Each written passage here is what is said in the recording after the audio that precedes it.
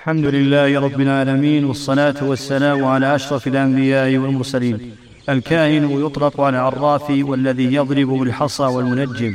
والعراف قيل هو الذي يدعي معرفة الأمور بمقدمات يستدل بها على مكان المسروق والضالة ونحوها، فيكون شاملا لمن يخبر عن أمور وقعت. وقيل الذي يخبر عما في الضمير، وقيل هو الكاهن وهو الذي يخبر عن الغيبات في المستقبل.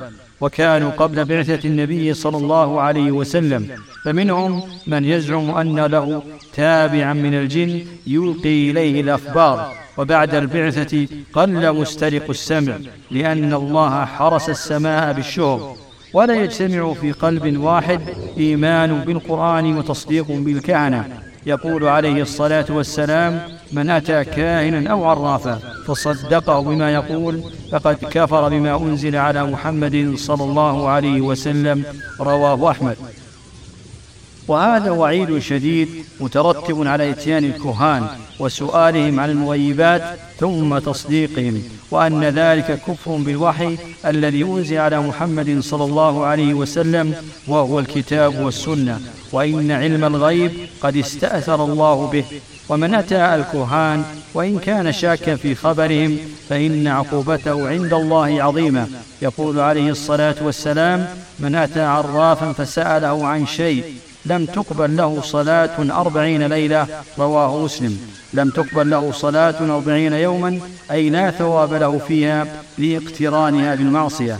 ويدخل في الإتيان الاتصال بهم عبر الجوال أو التواصل عبر الإنترنت أو القنوات الفضائية ونحو ذلك، فلا يجوز مجرد سؤالهم، لأنه وسيلة إلى التصديق، ولأن فيه إظهارا لشأنهم وتعظيما لأمرهم بين الناس، فيسألهم الناس ويرجعون إليهم، وفي هجرهم تلاشيا لهم وإغفال لهم. ويقول عليه الصلاة والسلام: ليس منا من تطير أو تطير له، أو تكهن أو تكهن له، أو سحر أو سحر له. ومن أتى كاهنا فصدقه بما يقول فقد كفر بما أنزل على محمد صلى الله عليه وسلم، رواه البزار وصححه الألباني.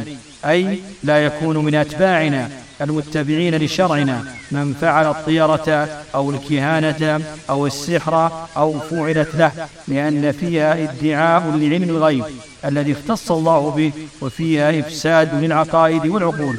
ومن صدق من يفعل شيئا من هذه الأمور فقد كفر. ويلحق بذلك ما يفعله بعض الناس من قراءة ما يسمى بالكف أو ربط سعادة الإنسان وشقائه وحظه بالبروج ونحو ذلك.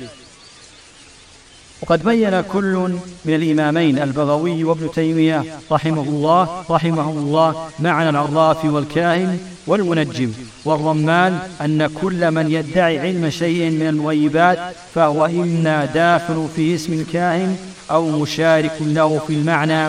هذا والله أعلم، وصلى الله وسلم على أشرف الأنبياء والمرسلين.